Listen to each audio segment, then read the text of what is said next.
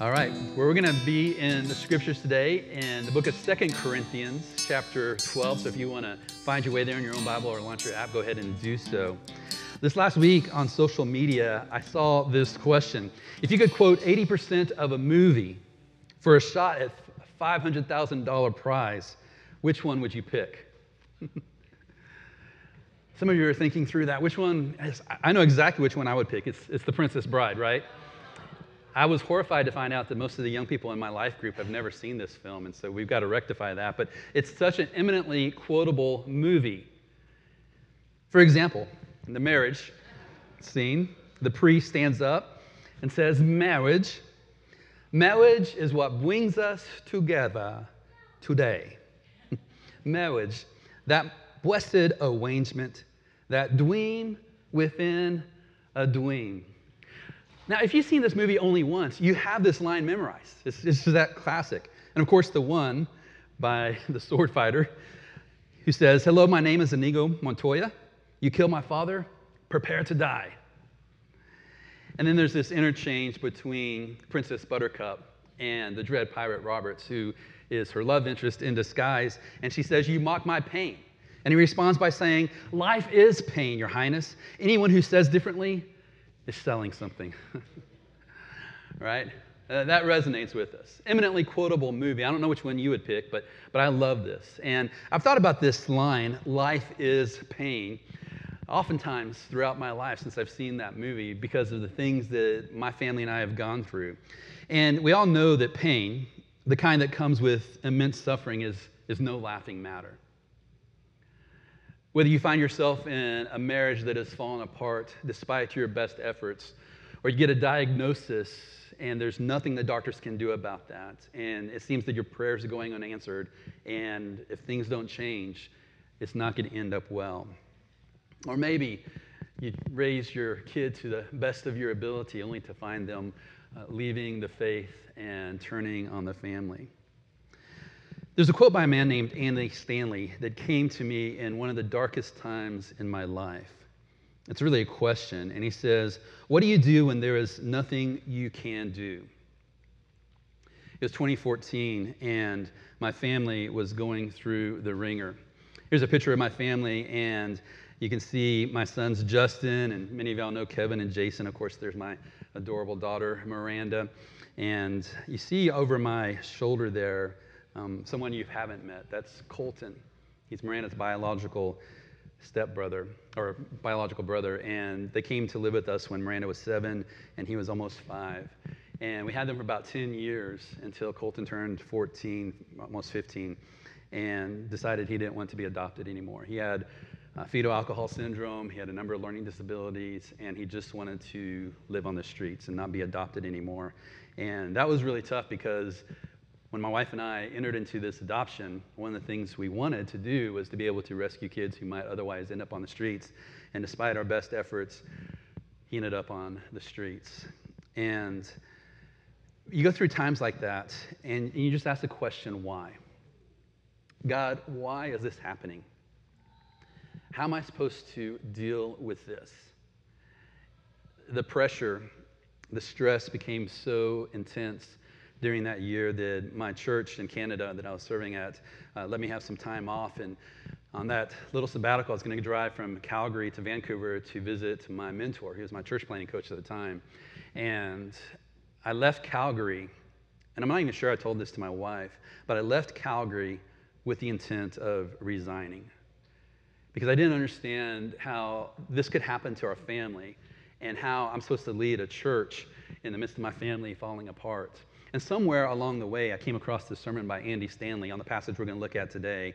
And he asked that question, what do you do when there's nothing that you can do? And that question and the truth that he reminded me of that day saved me. Not in the sense of eternal salvation, but it saved my sanity. It saved my family. It saved my marriage. And it saved my role as a pastor of that church. And so we're going to look at that passage today. It's called Grace for Today. And we're going to be looking at the words of the Apostle Paul. And let me just pause and pray and ask the Lord to meet us in this moment. This passage, no doubt, is familiar to some of you. For others, it might be just brand new and you've never heard the words that we're going to hear today. So let's pray and ask the Lord to teach us this day. Lord, you have created us and you know us intimately.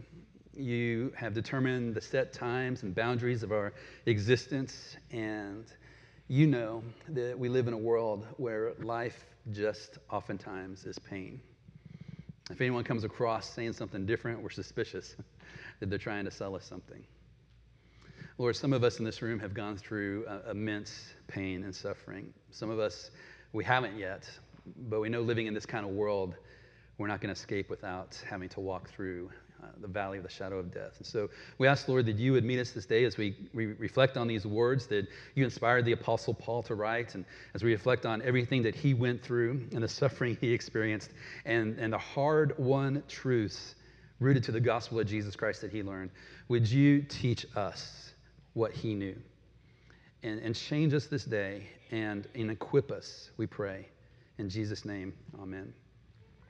So the Apostle Paul was at one time an adversary of Jesus and his early church movement. He was persecuting Christians, and he was converted.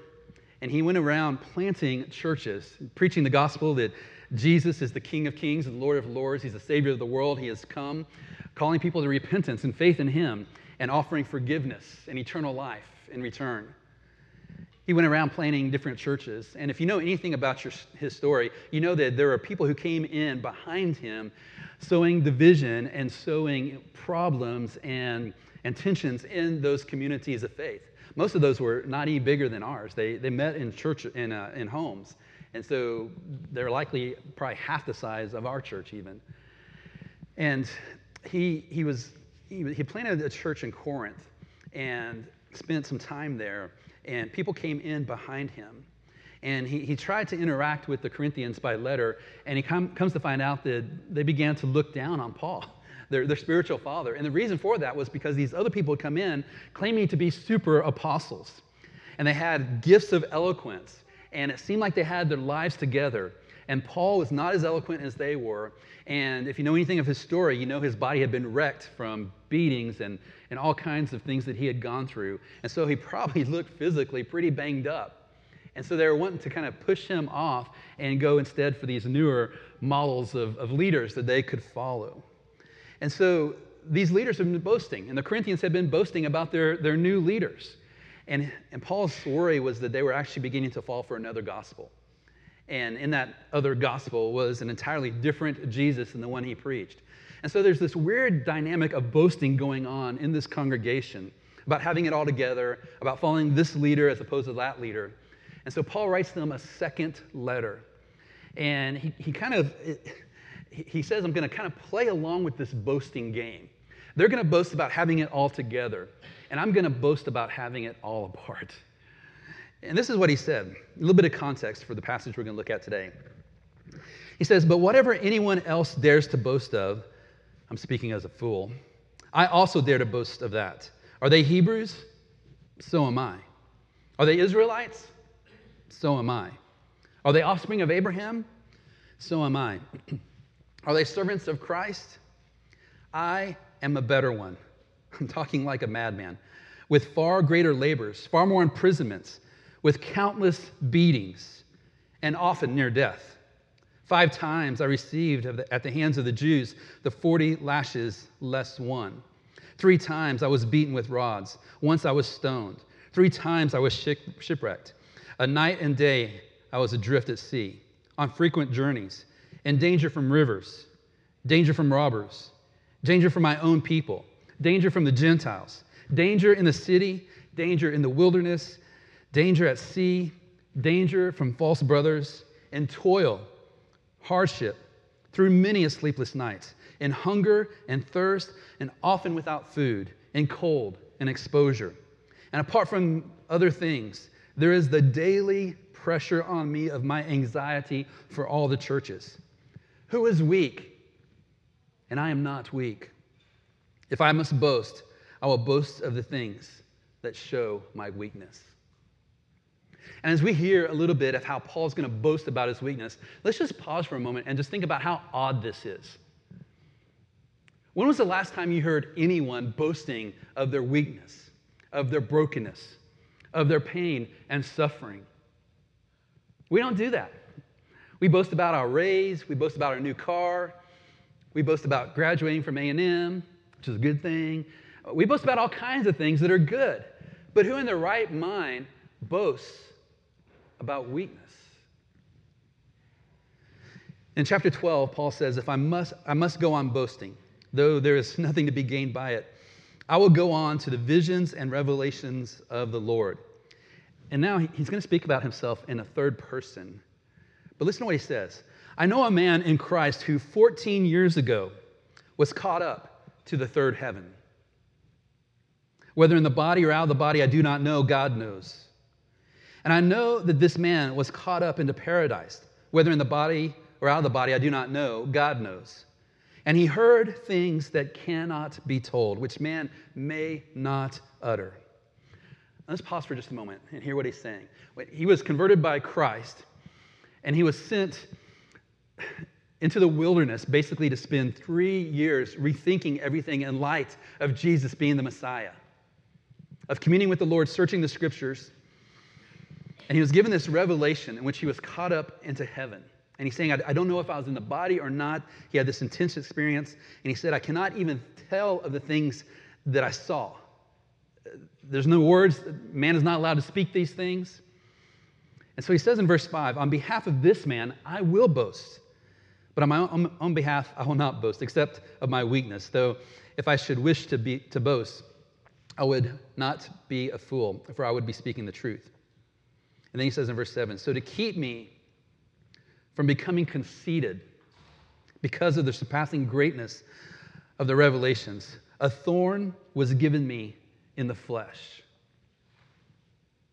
So Paul is saying, I had these visions and these revelations of the beauty and glory of heaven. I saw things that no one on earth has seen.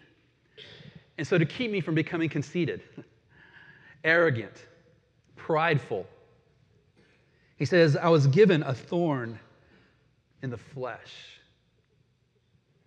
Now think about what this could mean. A thorn in the flesh. Some of you know I do a little gardening on the side, and I got a couple plants that have thorns on them, rose bushes. And I tell you, whenever I get pricked by one of those things, it hurts for hours on end. I have an orange tree, which has like these 2 to 3 inch thorns on them. And man, that thing's just brutal to have to deal with. But when I get stuck, I can pull it out, pull away from it. And the pain lingers for a little bit. But for Paul, the thorn is in his flesh. He can't remove it. The pain is continual.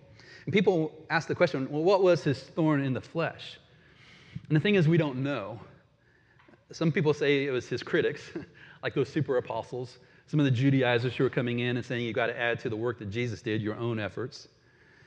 Some people think it might have been his mental health and his anxiety. He told us in that passage a while ago about how he has this anxiety, the pressure of his anxiety that he has because he's worried about all the churches that he helped start. Some people think it could have been demonic oppression. I mean, being one of the premier spokesmen for the Lord Jesus, he was sensitive of the evil, and he said that we battle not against flesh and blood, but against darkness. And he knew that firsthand. And some people think it was physical affliction. For example, there's this theory that I think holds a lot of weight, that Paul suffered from very bad sight. In Acts chapter 9, we're told these words. Saul, which was his Jewish name, Saul, still breathing threats and murder against the disciples of the Lord, went to the high priest and asked for letters to the synagogues at Damascus, so that if any found belonging to the way, men or women, he might bring them bound to Jerusalem. He was hell-bent to go find Christians and have them arrested and possibly executed. He was on this mission. And while he was on his way to Damascus, he encountered the Lord Jesus Christ. And we're told now as he went on his way, he approached Damascus, and suddenly a light from heaven shone all around him. And falling to the ground, he heard a voice saying to him, Saul, Saul, why are you persecuting me? And he said, who are you, Lord? And he said, I am Jesus, whom you are persecuting. But rise and enter the city, and you will be told what to do. Saul rose from the ground, and although his eyes were open, he saw nothing. His friends directed him to this city that Jesus told him to go to, and there he met a man who brought about healing so that he could see again. But a lot of people wonder if it was a full healing. He was blind from that encounter with Jesus, as that glory of Jesus shone unfiltered before him. He had his sight restored. But people wonder if he had seeing issues from there. For example, in the end of the book of Galatians, he says, "See with what large letters I am writing to you from my own hand." People think he did that because he couldn't see very well. And think about this, if these Corinthian believers were kind of wanting to move on from Paul because he probably looked horrible, right? All that stuff his body went through and wasn't the greatest of speakers, and especially if he went around not seeing very well, you can see how they might want to move on and surround themselves with these new teachers. We don't know ultimately what that was, but it could be a physical affliction. Or it might have been a combination of all those things. We don't know. And Paul didn't define it. Maybe he didn't define it so that we could, in a sense, see his suffering and identify with it when we go through suffering ourselves. So he says in verse 7 of chapter 12 of 2 Corinthians, "So to keep me from being conceited, because of the surpassing greatness of the revelations, a thorn was given me in the flesh, a messenger of Satan to harass me, to keep me from becoming conceited." Paul is very mindful of the gift that he had been given of being able to see Jesus in all his glory in heaven. And whatever that was that he saw, that he says, "I can't tell you." The danger was he would become conceited. And so a thorn was given him. He describes it as a messenger from Satan to harass him. If you think about the pain of a thorn in your flesh and being constantly there, it is always talking to you. And no doubt in this situation, the enemy of his soul and our souls was working overtime to get him to give up, to say it's not worth it. He says in verse 8, 3 times I pleaded with the Lord about this, that it should leave me. Scholars believe this isn't just simply 3, off-the-cuff prayers. These were 3 intense seasons of pleading with the Lord. Think about if there's ever been a time in your life where you have pled with the Lord. Not just, Lord, help me find a parking place, or Lord, this is a bad day, help me get through it. But with the suffering so intense that you're pleading with him to change it, to fix it. And think about Paul. Think about how much easier his life would have been without this thorn in the flesh.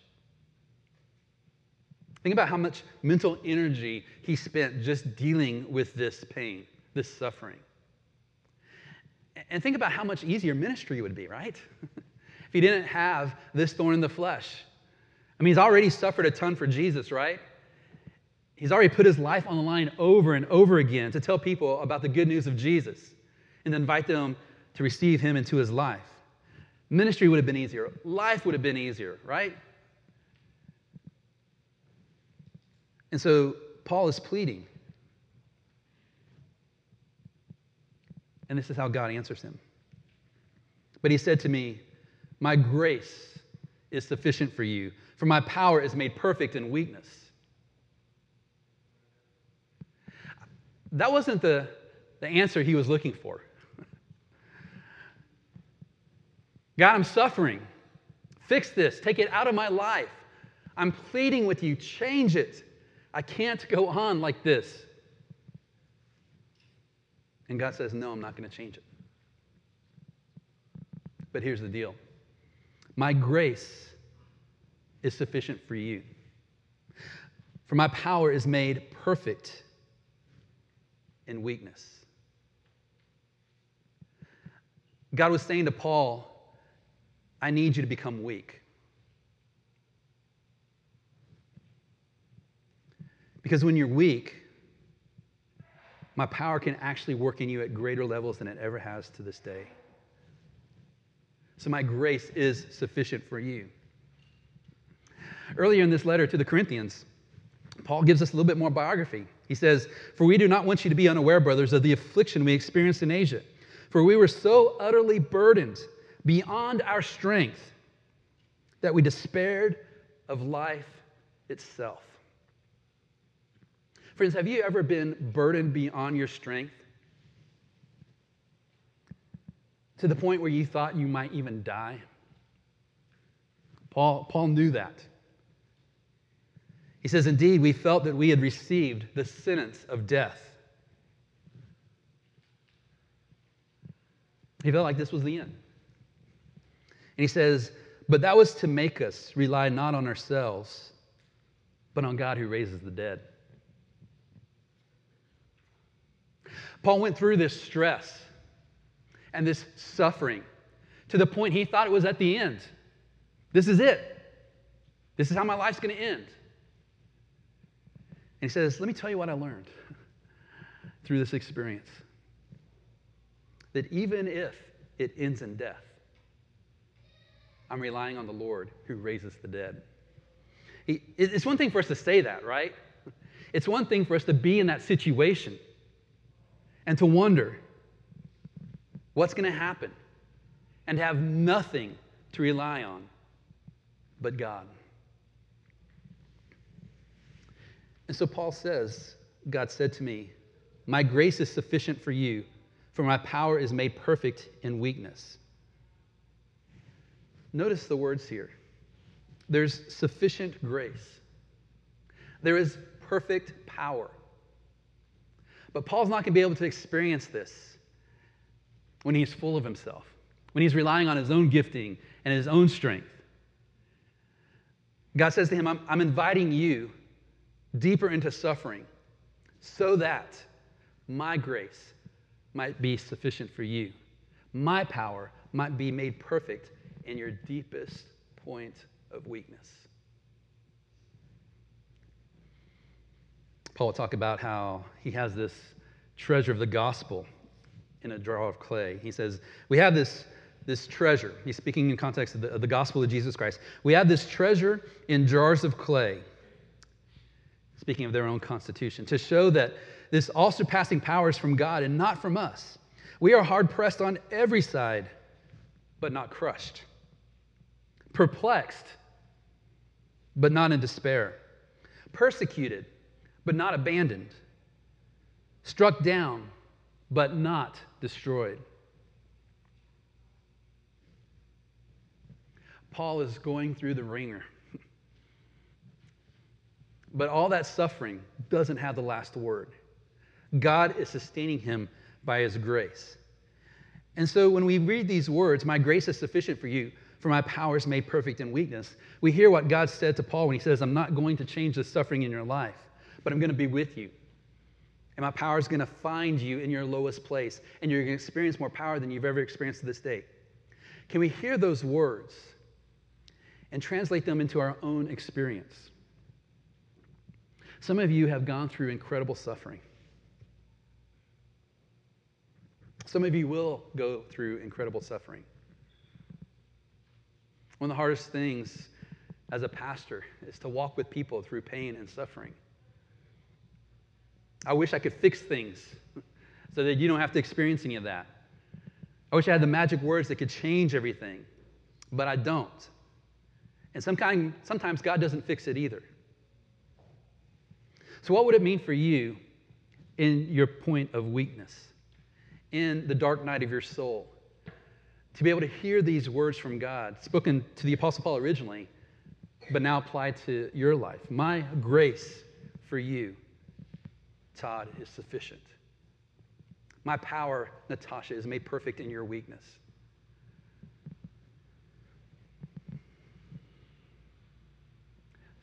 So let's look and see what Paul did with this information.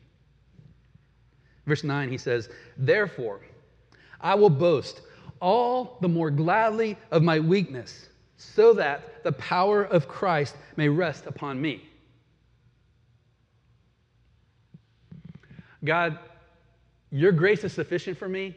Your power is going to be made perfect in my weakness. You're not going to remove this suffering from my life, but you're going to meet me in it. Therefore, I'm going to boast.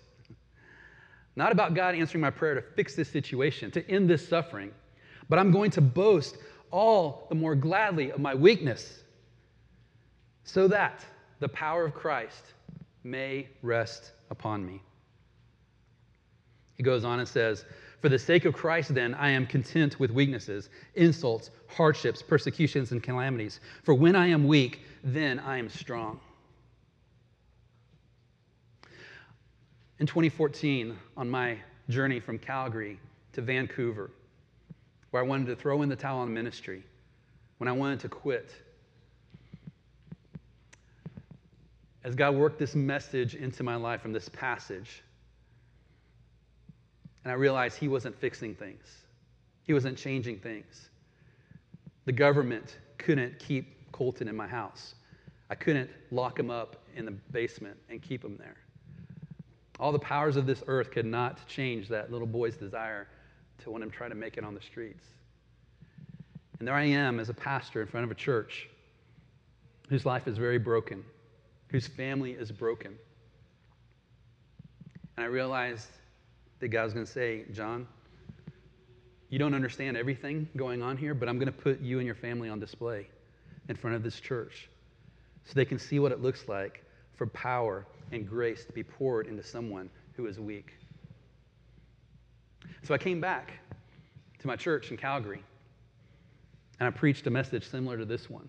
I said, you don't know this, but when I left on my sabbatical, I wasn't going to come back. I was too broken. I was too weak. I wanted to throw in the towel.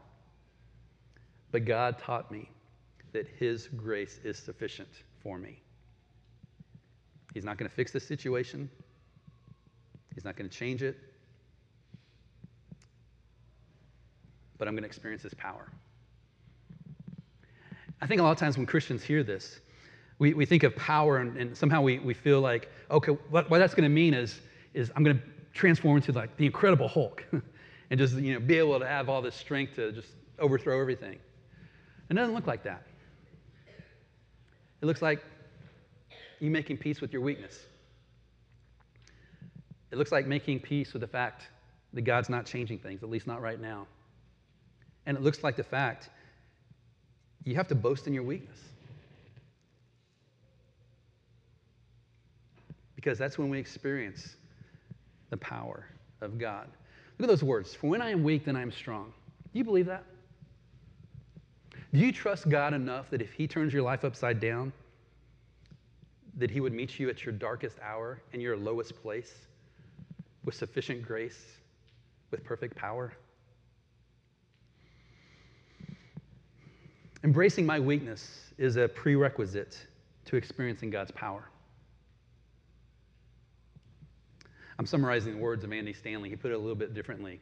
But if I put it in my own words, embracing my weakness is a prerequisite to experiencing God's power. My friends, how is the Lord asking you to not boast in your weakness? I'm sorry, not to boast in your strength, but to boast in your weakness. Where is He asking you to give up trying to make life work perfectly and to embrace your weakness, whatever that might be, wherever He might take you? A couple points of application. First one is this. Let's embrace weakness as a gift. I know we like it when we get gifts that make us strong and make life work better. If you're going to give me a gift, I hope that's the kind that you give me. But how many of us want to embrace weakness as a gift? Brokenness as a gift? Suffering as a gift? Man, that's hard. Remember when Jesus was in the Garden of Gethsemane the night that He would be betrayed? We're told that He knelt down and prayed, saying, Father, if you're willing, remove this cup from me. Right? We've prayed versions of this. God, please, if you're willing, change this in my life. Fix this. Don't let this happen. Put my family back together. Heal my body. Cause my kid to return to me. God, if you're willing, remove this cup from me. Nevertheless, not my will be done, but yours be done. I know that if you've been around Christian circles, you've heard this before. You've read it in the gospel, and you no doubt heard a message or two on this. How many of us, though, say this prayer, not my will, but yours be done? But somewhere down in deep within us, we're saying, but if you don't change it, I'm done. If you don't fix this, I'm not going to follow. So what do you do when there's nothing that you can do? Andy Stanley put it like this: you have the option to view this as a gift with a purpose and a promise. You're not always going to understand what's going on in your life. You're not always going to understand why God allows certain things to come into your life, which if he didn't, your life would have been much better, right? Much easier. But when you find yourselves in those situations, you have the option to view this as a gift, this weakness as a gift, this suffering as a gift, with a purpose and a promise. You know the promise: my grace is sufficient for you. My power is made perfect in your weakness. You may not know the purpose, though, and that's what makes it hard. There's this quote by Alan Redpath, and I try to share this at least twice a year with Mercy Hill because it's been so impactful for me. And in talking with you all, I know it's so hard for us to remember this. But he wrote, "There is no circumstance, no trouble, no testing that can ever touch me, until first of all, it has gone past God and past Christ right through to me. And if it's come that far, it has come with great purpose, which I may not understand at the moment." So let's embrace weakness as a gift. Here's the second point of application. Let's learn the secret of contentment. Paul said he had to learn this from the Lord. In another place, let's back up here to 2 Corinthians chapter 12. Remember what he said here. Therefore I will boast all the more gladly of my weakness, so that the power of Christ may rest upon me. For the sake of Christ, then, I am content. He had to learn this, how in Christ I can be content with suffering. My friends, what he experienced at that moment in time would be tested even further. He would eventually find himself in prison,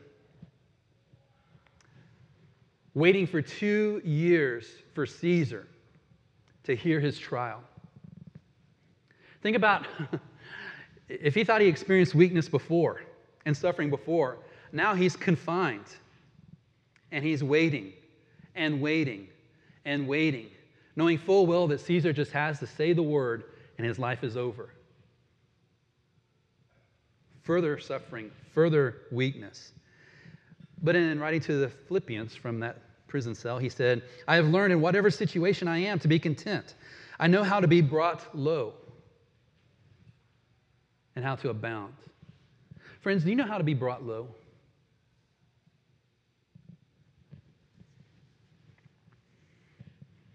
He says, "In any and every circumstance, I have learned the secret of facing plenty and hunger, abundance and need. I can do all things through Christ who strengthens me." There it is. God's promise of power and God's person of Jesus. There to strengthen you, to do whatever you need to do. Here's the last point of application. Let's rest in God's promise of grace today. Some of you may have received a little newsletter I put together in January. I'm part of this cohort of guys across the nation who are seeking, the ministers who are seeking to kind of move off Orthodox real estate. That's kind of what we're talking about, just the church, and moving out into our communities with intention. Part of that is driven by the fact that studies have shown that 85% of people who have left the church in the last 3-4 years have no intention of ever coming back. And so instead of waiting for people to come to us, how can we as ministers come to them? And so part of this journey of mine, this adventure, is me venturing out into some of the dive bars in our community. And so I'm not going where college students are throwing parties. I'm going to places where people have been broken from life, where people feel like giving up, where people are wondering, where's God and does anyone care?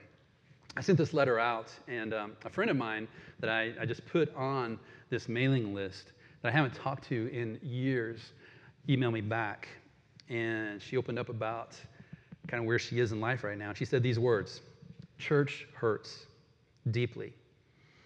And I will admit to you, COVID has made it easy to stop going to church.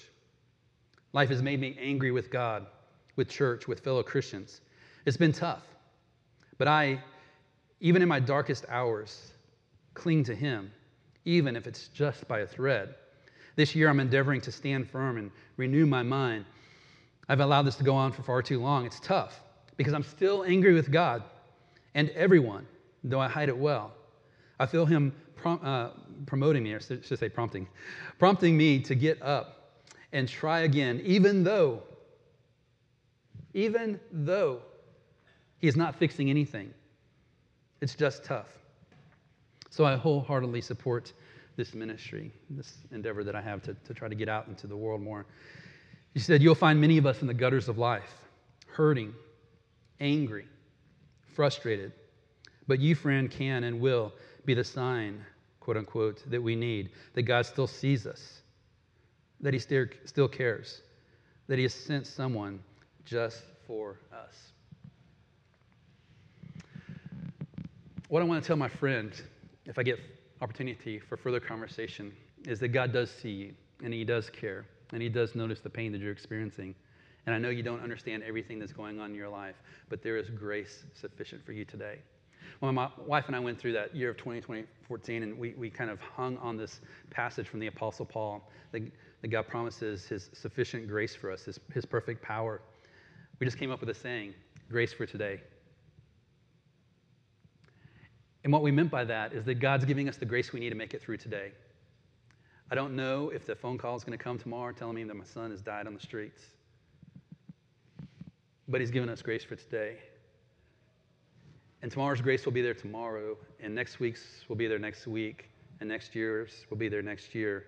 And what you and I tend to want to do is we want to get that worst case scenario and the grace that might meet us there today and bring it today. But we don't need it today. We need God's sufficient grace for today. So we don't need to worry about tomorrow and bring its sorrow into today when we don't have it before it's today. Today's sorrow is enough, right? And God promises grace for today. And so, here's a picture of my son, Colton. 2 years ago today, he died. Some of y'all know this because we talked about this at the time of his death. He was homeless in Toronto and fell and hit his head on a patch of ice and died. And my wife and I were at that place again where we're like, why, God? Why did this kid who didn't have a fair chance at life, who was sentenced to brain damage before he even saw a day of his life because his mother drank alcohol, why did it have to end this way? We don't have an answer for that. In fact, if you can see my heart, I have a long list of questions for God about this issue. But all I know is that there's grace for today. When I got that phone call and we had to face losing Colton a second time, there's grace for us in that day. And I don't know what tomorrow's going to bring in my life. I don't know what's going to bring in yours. But I do know this. God's grace will be there to meet us when we face those times in our life. We're going to sing a song in a minute that you know well. Through many dangers, toils, and snares, I have already come. 'Twas grace that brought me safe thus far, and grace will lead me home. And so the Lord gives, the Lord takes away. Let our hearts choose to say, blessed be the name of the Lord. And blessed be the grace that is there for us today, that enables us to keep putting one foot in front of the other. God's grace will lead us home.